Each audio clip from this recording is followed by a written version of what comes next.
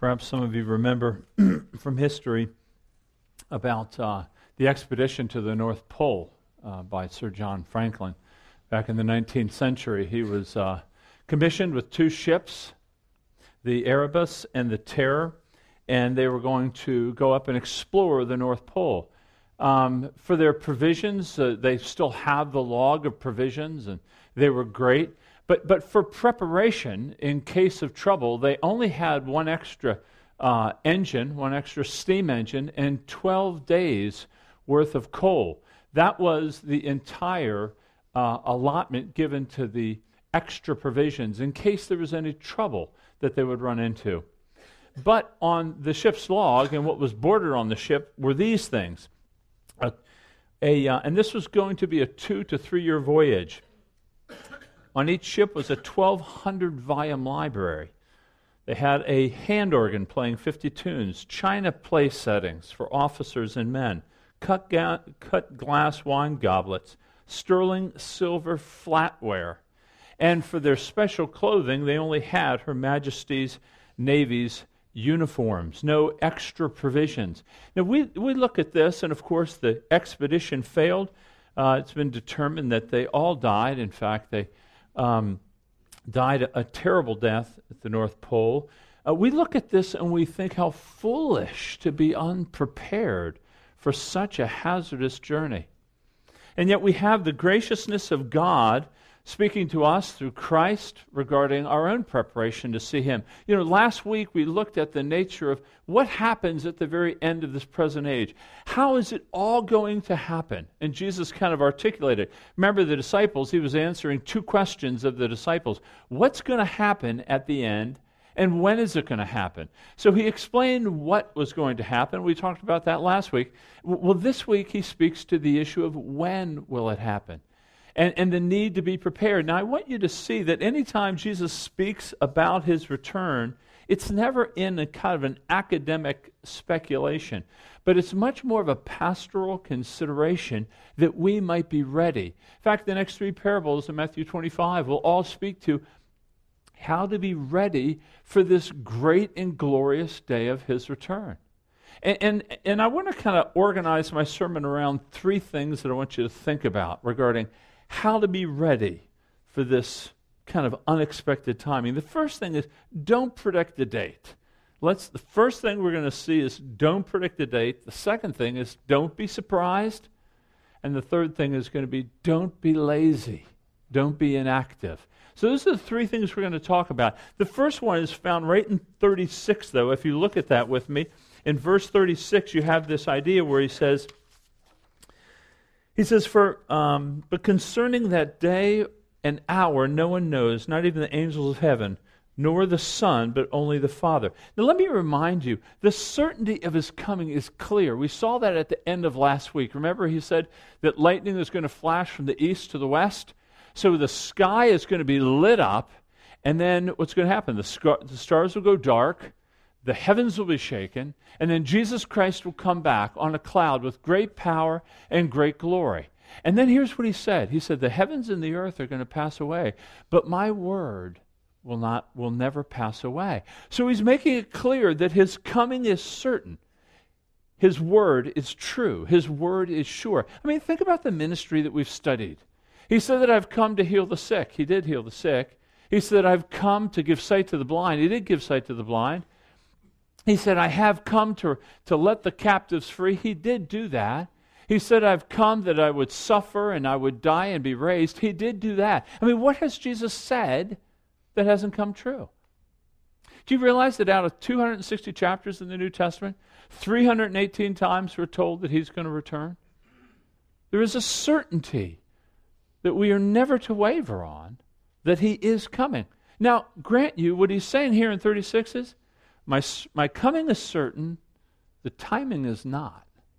There is going to be an uncertainty to the timing. We talked about that last week. There's going to be a delay. That's why He said concerning the hour and the day, no one knows. Now, last week we did talk about, Jesus said that it's going to be like the fig tree when the branch gets tender, and you know that summer is near. But to know the coming of a season is not the same to know the coming of the time, the day, or the hour. He says, no one will know, not the angels of heaven, nor the Son. Now let me just stop there for a minute. This is a slight digression that hopefully will be helpful to you. Many of us, you've been raised, you've understood in the faith that Jesus Christ is divine. He has a divine nature, he knows all things, and yet here we have him saying, I don't know. So how do we reconcile these two things? How do we reconcile this divine omniscience of Jesus Christ with, but I don't know the hour or the day? Well, let me read you a text from 2 Corinthians. I think this kind of gives some help in understanding. In 2 Corinthians 8, Paul writes, for you know the grace of our Lord Jesus Christ, that though he was rich, yet for your sake he became poor, so that you, by his poverty, might become rich. Jesus Christ was absolutely rich in all glory, in all wisdom, in all power. This is speaking to his divine nature, that he knows all things. He's created all things. He sustains all things. And yet Paul says, and yet for your sake, though he was rich, he became poor. In other words, this is speaking to the fact that Jesus Christ took on a human nature. He wasn't always one with a human nature. He always had a divine nature, but he took on a human nature. And taking on a human nature, he took on our limitations. So he sweat when he worked. He got fatigued after a long day. He wept. He grieved. He grew in wisdom and stature, it says in Luke 2. He took on a human nature. Now, he never stopped being God. His divine nature never ceased operating. The beauty of it is that in his poverty, even in his poverty of being willing to not know the hour or the day, he continued to be God, and yet he continued to identify with us. The beauty of it is you have Christ, fully divine, fully human. So he is sustaining the entire universe, and yet he sweats when he works. He knows all things, and yet he voluntarily moves in ignorance, in poverty of knowledge in his human nature for us. I mean, the condescension of Jesus to identify with us isn't simply a mystery that's to leave us kind of with our jaws dropped, but a wonderment over his kindness and grace to us, that he would do this for us. So when he says, neither the angels of heaven nor the Son know the hour, he never ceased being God. But in his human nature, he had the poverty of ignorance over knowing the day and the hour. I wanted to explain that to you because it's troubling for some, but that's not the point. The point that he wanted us to know, don't predict the date. No one knows. Don't predict it, just plan for it, is what he's saying. Now, many of us here, I think, we tend to err in two ways with this verse 36. We tend to err in the sense that we either don't think about it or we don't even look for it. Perhaps some of you here right now, this whole week you haven't thought about Jesus Christ returning. Maybe this month. Maybe it's been 6 months. You haven't even given thought to the fact that he can and will return. Maybe it hasn't even occupied your mind. And yet it stands as the culmination of all of his work on the cross. And yet we haven't even thought about it. Well, this is what I love about the grace of God. You know, we go through these texts of Scripture, and we go through text after text after text. It's God's grace to convict you right now. If you haven't thought about it and you're convicted, thank him for that. I mean, the fact that we're just plowing through Scriptures means that we're going to be getting a steady diet of those things that our minds might not be drawn to. And isn't it kind of God to do that? To not leave us in the dark in the corner and then surprise us and say, see, I told you to remember. But he's giving us grace by reminding us. So if you haven't thought about it, I want to move you to think about it. Now, some of you, the other error is to overthink it and to speculate and to set dates and to consider what has to happen before he returns. And we end up, why do we do that, by the way? Why do we constantly set dates? I mean, it's amazing. I Googled how many people have predicted the end of the world. It's like 8 pages of some smart people, some idiots, but some smart people, all trying to predict the date. Why do we do it? I don't know. Perhaps it's that it fills up our time so that we don't have to prepare. We can just predict it. We can just talk about it. It's like me always talking about the project I'm going to do that I never end up doing. Oh, I talk about it, and I enjoy talking about it. I make all kinds of plans, but I don't do it. Maybe it's that. But for us, Jesus is instructing us, don't predict the date. Just plan for it. Prepare for it. Folks, this is the way that you think about that day is an expression of the faith that you have or the faith that you need.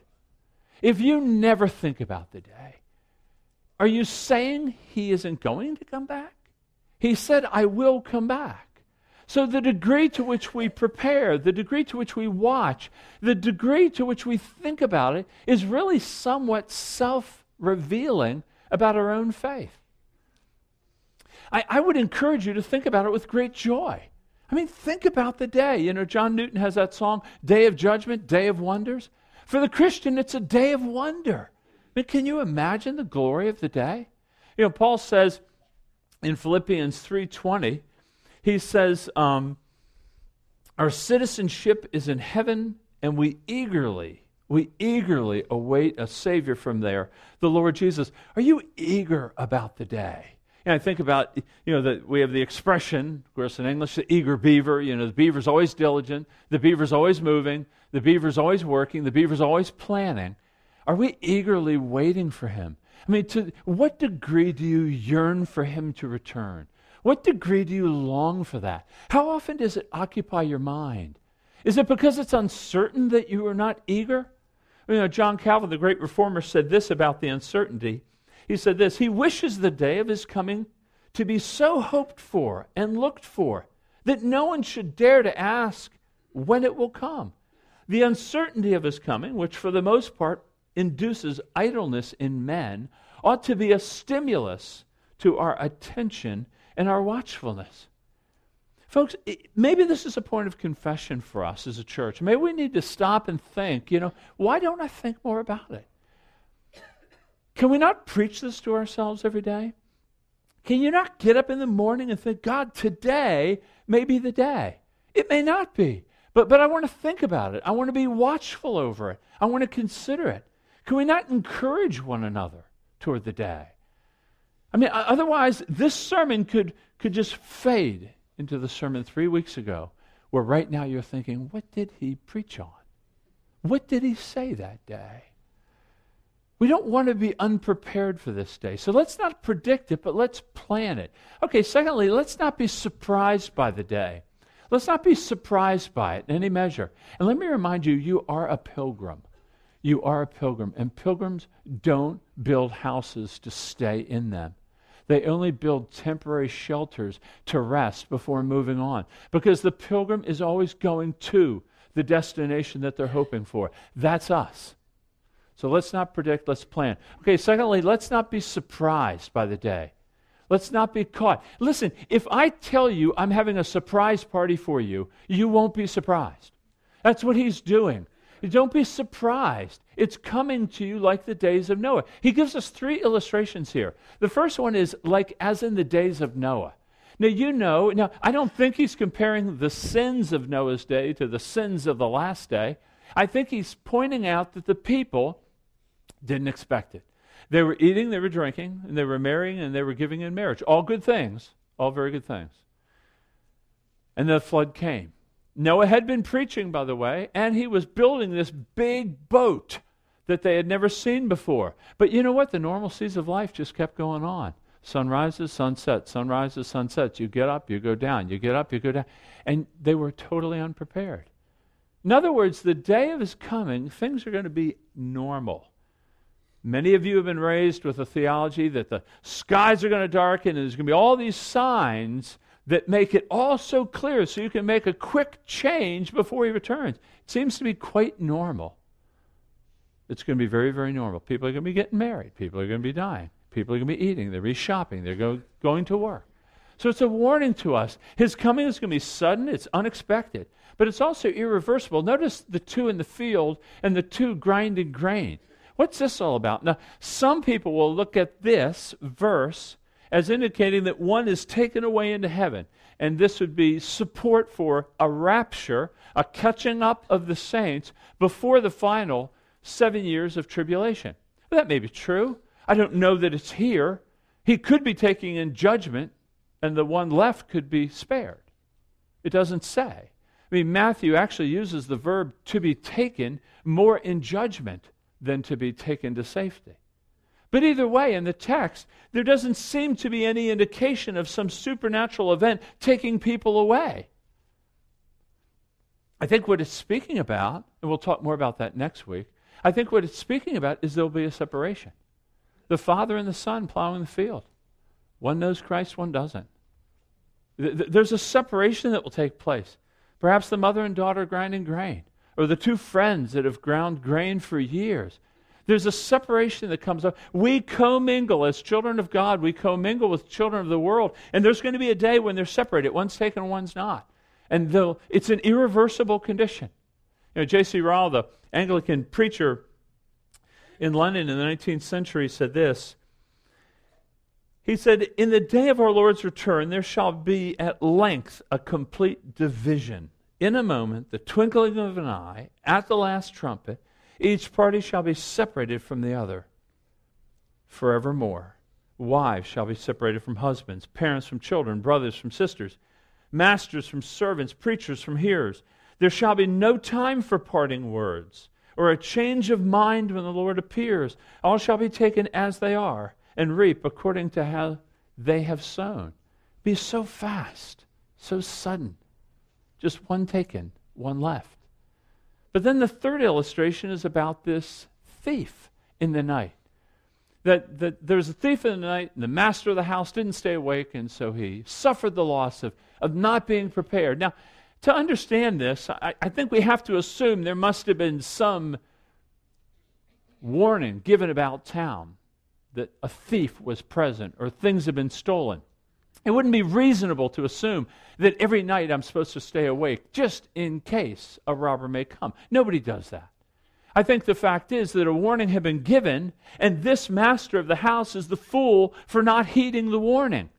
He knew it, and he didn't stay awake, and so he suffered loss. In accordance with Jesus giving a warning that I am coming back at an hour that you do not expect, you better be prepared. You better be alert. It's the kindness of God that he says, stay awake, stay alert, be watchful. Now, of course, he's not speaking about literal sleep, right? Next week, we're going to look at the 5 foolish virgins and the 5 wise virgins. By the way, they all sleep. So it's not about sleeping. It's about a spiritual slumber that I'm talking about. That many of us kind of move in this spiritual lethargy of considering these things of God. Paul warns the Thessalonian church, he says, "So then let us not sleep as others do, but let us keep awake and be sober." There's a sense of spiritual liveliness that has to take place in us. Now remember, Jesus, if you look back in the beginning of 24, you'll see Jesus is speaking to the disciples privately. He's speaking to the church here. This isn't for the world. This is for the professing community. This is for us. Those who profess to walk in faith. So he's warning right now that we're not to be slipping into spiritual lethargy. That's a sobering thing, is it not? So why are we? Why is it for you, perhaps, that it's been a month since you've even thought about it, made any plans, increased watchfulness? Why? But what dulls us to his warnings? Why don't we heed the warnings? Let me just throw out a few options for you. Maybe one will resonate with you. Number one, I think there is a struggle to stay actively aware of his return because of the normalcy of life. Right? We do. We get up in the morning, we eat, we go to work, we come home, get changed, eat, go to sleep, we go shopping, go to church, go to our friends. There is a certain just kind of debilitating dullness to the ongoing nature of life. Every day it's the same thing. It'll never change. It's always been this way. It's always going to be this way. By the way, if that resonates with you, this is exactly what the non-believer says in 2 Peter. Peter warns about this. When people discount the coming of God, in 2 Peter 3, he says this, He says, they will say, where is the promise of his coming? For ever since the fathers fell asleep, all things are continuing as they were from the beginning of creation. There is a certain just dullness that takes place in us over this ongoing, repetitive life that we live. We have to be aware of that. I think that slows us down. But secondly, there's a loss of transcendence in our culture. We don't look up anymore. As the theologian says, we live in houses without skylights. And we live in a very secularized, post-Enlightenment, kind of a rationalistic age where the God of our time is science. And to speak about a man coming from heaven to bring glory and power and set up his kingdom is just simple foolery. It's foolery to the common man or common woman. Now, I quoted from Russell Moore, an ethicist, from his book Onward. I want to quote him again. He was speaking with a woman. She was an atheist, a lesbian, progressive, and was explaining. He kind of gave a talk on the sexual ethic of the Christian. And she came up to him and couldn't believe anybody in normal America thinks that way anymore. Just couldn't believe it. That you wouldn't just sleep with the person you were dating if you wanted to. She was just flabbergasted. And here's what she said. She said, she explains her position and the general tenor of our culture. And she says, do you see how strange what you're saying sounds to us? To those of us who are out here in normal America?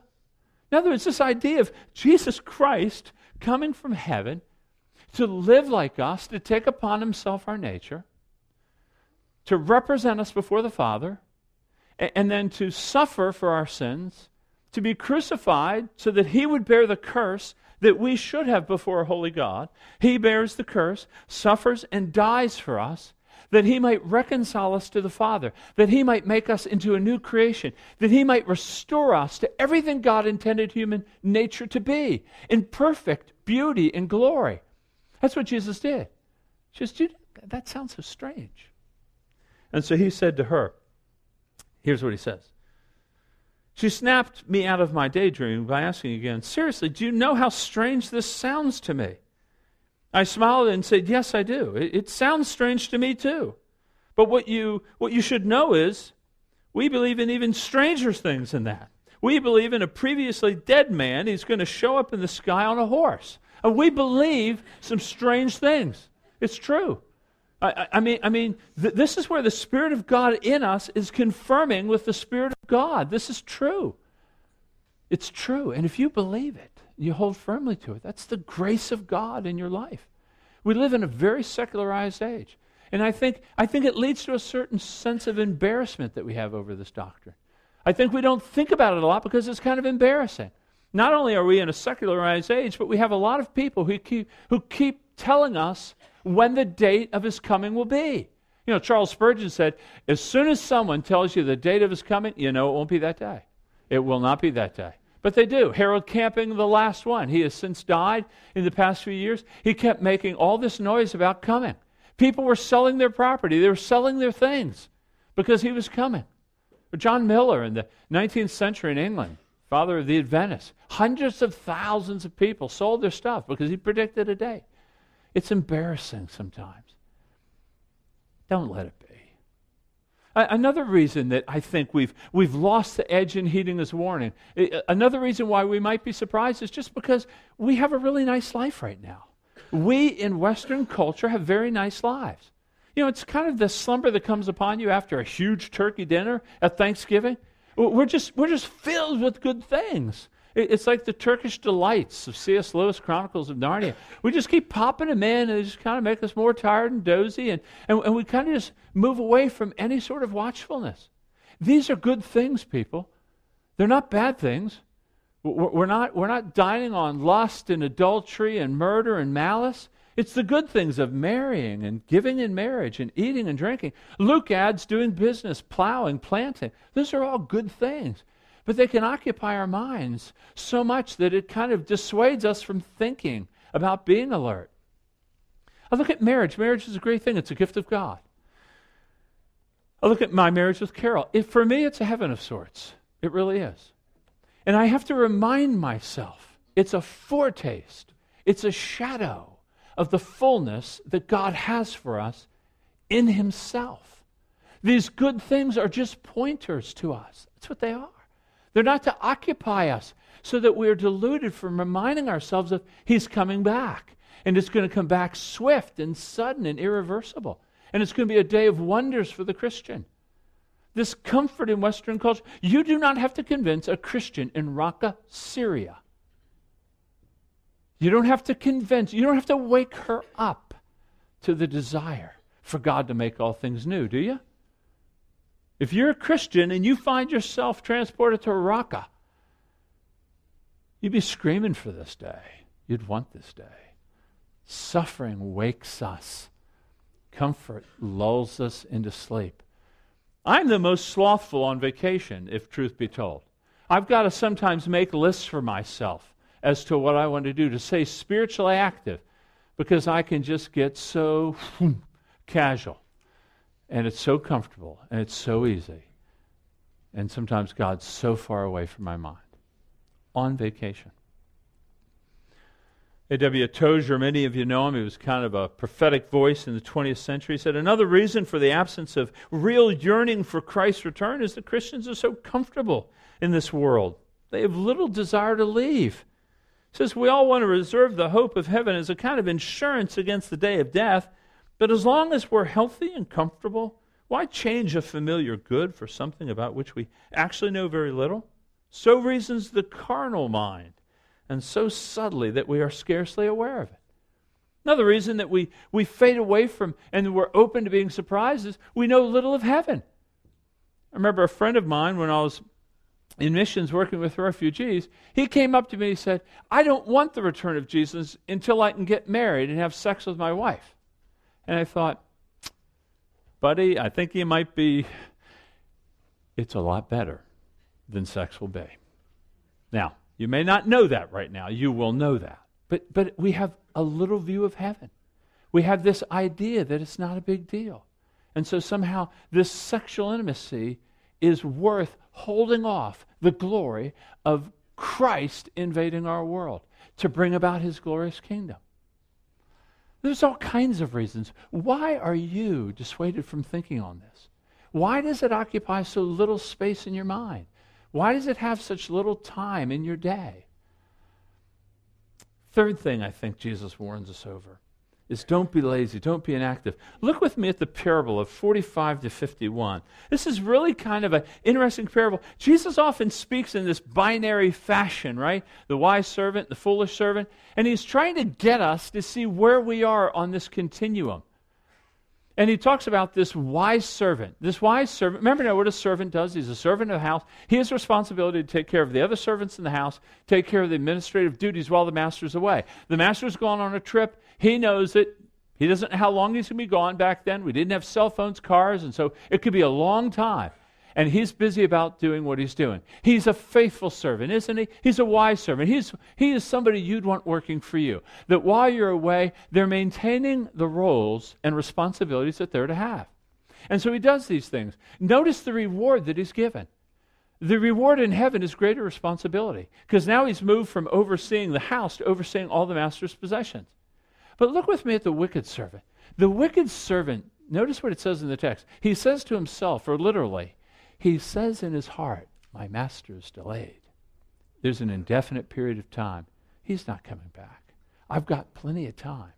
And so with that time, he begins to abuse his privilege and his position. He begins to abuse the slaves. He begins to take advantage. He begins drinking with the drunkards. In other words, he's moving in a self-indulgent lifestyle. He is living large right now. But the day comes, and the master comes. He's not ready. He's totally unexpected. And it says he's going to be cut in two, literally. Cut in two. Now, I don't think that means literal, because right after that, the phrase is that he's going to be put with the hypocrites, which is to remind you of Matthew 23, the Pharisees. I think it's an expression of severe punishment. You see it in the weeping and the gnashing of teeth. The weeping and gnashing of teeth is giving you both the fate of the wicked, but also the nature of their punishment.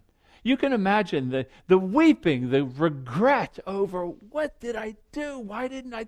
You can just imagine the regret must be just as thousands of tons of cement just leaning on you, the regret.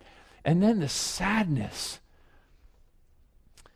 He puts this in such stark fashion for us, to be alert, to be awake. What do? How can you be ready? I mean, that's what this parable is over. It's giving us a picture of, you want to see what it looks like to be ready? Here it is, the wise servant. So what do we draw from this? Well, the first thing about being ready here, so that we're not lazy and inactive, the first thing to draw is, we have to be trusting Christ. That's the first thing, whether you're religious here or you're not religious. To be ready for the coming of Christ, there is a trusting of Christ. But for the non-religious, if you have never come to understand the gospel, it is seeing yourself as a creature now, no longer a creator, but you're a creature, and there is a creator, and he's holy, and he's righteous, and he's given you everything you've ever had, and there's going to be a day you stand before him. And right now you're at enmity with him because you've been living as your own creator. And it's to repent of your sins and to trust in Jesus Christ, who has come to reconcile you by bearing your sins and shame. So it's repenting of your sins and believing that Jesus is sufficient to save you and to bring you to the Father in a right relationship, reconciled and restored. But for the religious here, and for most of you here, you're probably thinking back, well, I've trusted Christ. I mean, back when I was 14 or 18 or 22. I'm not saying, have you trusted Christ? I'm saying, are you trusting Christ? I mean, presently, in your life, are you trusting Christ? Is there fruit born in your life? The fact that you prayed a prayer, the fact that you cognitively understand the propositional truths of the gospel, to me, while important, not primarily so. Are you trusting Christ? Do you see fruit in your life right now? Fruits of repentance, fruits of reconciliation, fruits of wanting to walk in holiness. Do you see these things in your life now? Have you seen them? Do you have a wake behind you of some degree of pursuit of godliness? Would others attest that you are trusting Christ? I mean, if your lifestyle, if you look back down the hall of your life over the last 3, 6, 9 months, what would it indicate to you? Would it cause you to be encouraged by the work of God's Spirit in your life or not? Because if you don't see the evidence, the fruit, then don't be encouraged. Please, don't be encouraged. You're only deceiving yourself. So we want to trust Christ to get ready. But there's more. When you look at your personal lives and you investigate, how do you do business? Are you ethical? Do you speak with truth? How do you do relationally with people? Are you forgiving? Are you extending forgiveness? In Acts 24, Paul says, I strive always to keep my conscience clear before God and man. Are you doing that? Are you striving to make sure your relationships are healthy and whole, even repenting of your sins? Are these present in your life? Are you pursuing holiness and godliness in your sexual life? Paul writes in Titus, he says, for the grace of God that brings salvation has appeared to all men. It teaches us to say no to ungodliness and worldly passions, and to live self-controlled, upright, and godly lives in this present age, while we wait for the blessed hope, the glorious appearing of our great God and Savior. So in your personal lives, is there evidence of fruit? That's how we prepare. But also in our church lives. Keith just spoke about the spiritual good to one another that we're to exercise. Is that taking place? Do you have people in your life that you're actively pursuing their spiritual good? That is the servant doing what the master called. We're called to love one another, serve one another, sacrifice one another, forgive one another. Are you engaged? I think about the passage, I think you read it, Keith, in Hebrews 10 about consider how you might stimulate one another towards love and good deeds. But what's he go on to say about that? In the verse he says this, he says, not neglecting to meet together as some are in the habit of doing, but encouraging one another all the more as you see the day drawing near. Do you see other people in your life that they're just kind of sliding to the side? Maybe they're not posting to church as often. Maybe they're not attending study with you. Do you ever think to call them, or is that just something that the staff or the elders do? I mean, I would say that's something you do. I mean, your responsibility is to encourage one another all the more as you see the day approaching. The day does approach. I don't know when it will be. It could be tomorrow. I don't know when it will be, but the fact is, it is getting closer by virtue of time moving forward. And are you encouraging one another? Now, I think about the role that you play in preparing one another for Christ is huge. Do you understand that? Another way of getting ready is that you're actively using the gifts God has given to you. You know, Jesus said clearly in John 17, he says, I have brought glory to you, Father, by doing the work that you gave me to do. Do you know that you have been given works to do? Do you realize God has, he says in Ephesians 2:10 that you are God's workmanship, created in Christ Jesus to do good works, which he prepared in advance for you to do. Do you realize that? Many of you say, I couldn't be doing anything. I don't really have any gifts. Well, according to Scripture, you do, and you have works that you're called to do. I mean, think about that for a minute. You have works that you're called to do.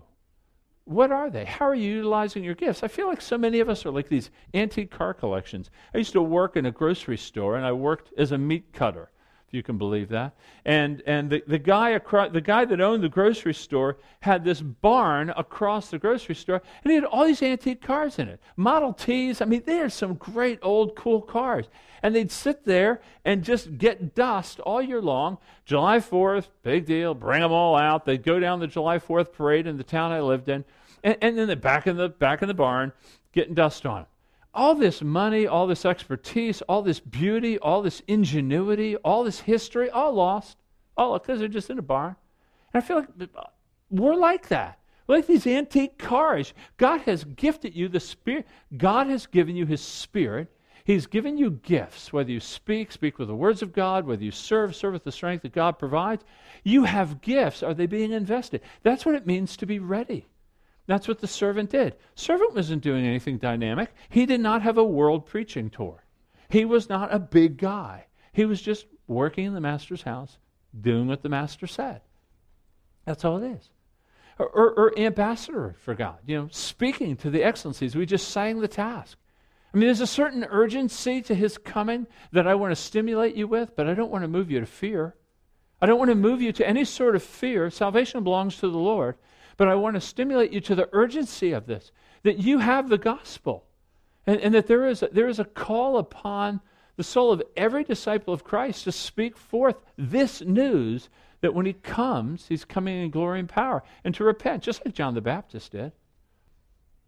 It's interesting. Noah didn't know the hour or the day, but Noah was prepared. He was just building the ark and preaching. That's all he was doing. I don't want to set before your mind this idea like you've got to climb into some higher spiritual echelon to really be prepared. I'm just saying, be faithful. Just wherever you are, the gifts that you have, the engagement of those around you for their spiritual good, your own personal walk with God, that's how we're prepared. It isn't mysterious. It's not supercharged. It's just faithfulness, people.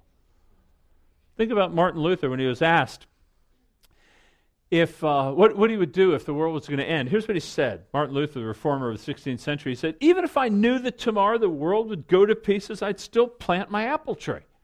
We're going to be faithful in stewarding the plot of ground, the friendships that we have. John Wesley, preaching, this was in his diaries when he was preaching at the Spitalfields. He says, he preached on this sermon, Prepare to Meet Thy God. He goes, I largely showed the utter absurdity of the supposition that the world was to end that night. But notwithstanding all I could say, many were afraid to go to bed. Some wandered about the fields, being persuaded that if the world did not end, at least London would be swallowed up by an earthquake. I went to bed at my usual time and was fast asleep by 10 o'clock. The Christian has no fear when we're ready. I do want you to have a reverential fear if you're not ready. But if you're ready, there is no fear. We don't want to predict the date. We don't want to be surprised. We want to be alert. And we don't want to be inactive. We want to be active. Let's take a minute and just pray and ask God to bring conviction to those that need it and comfort to those that need it. Thank you.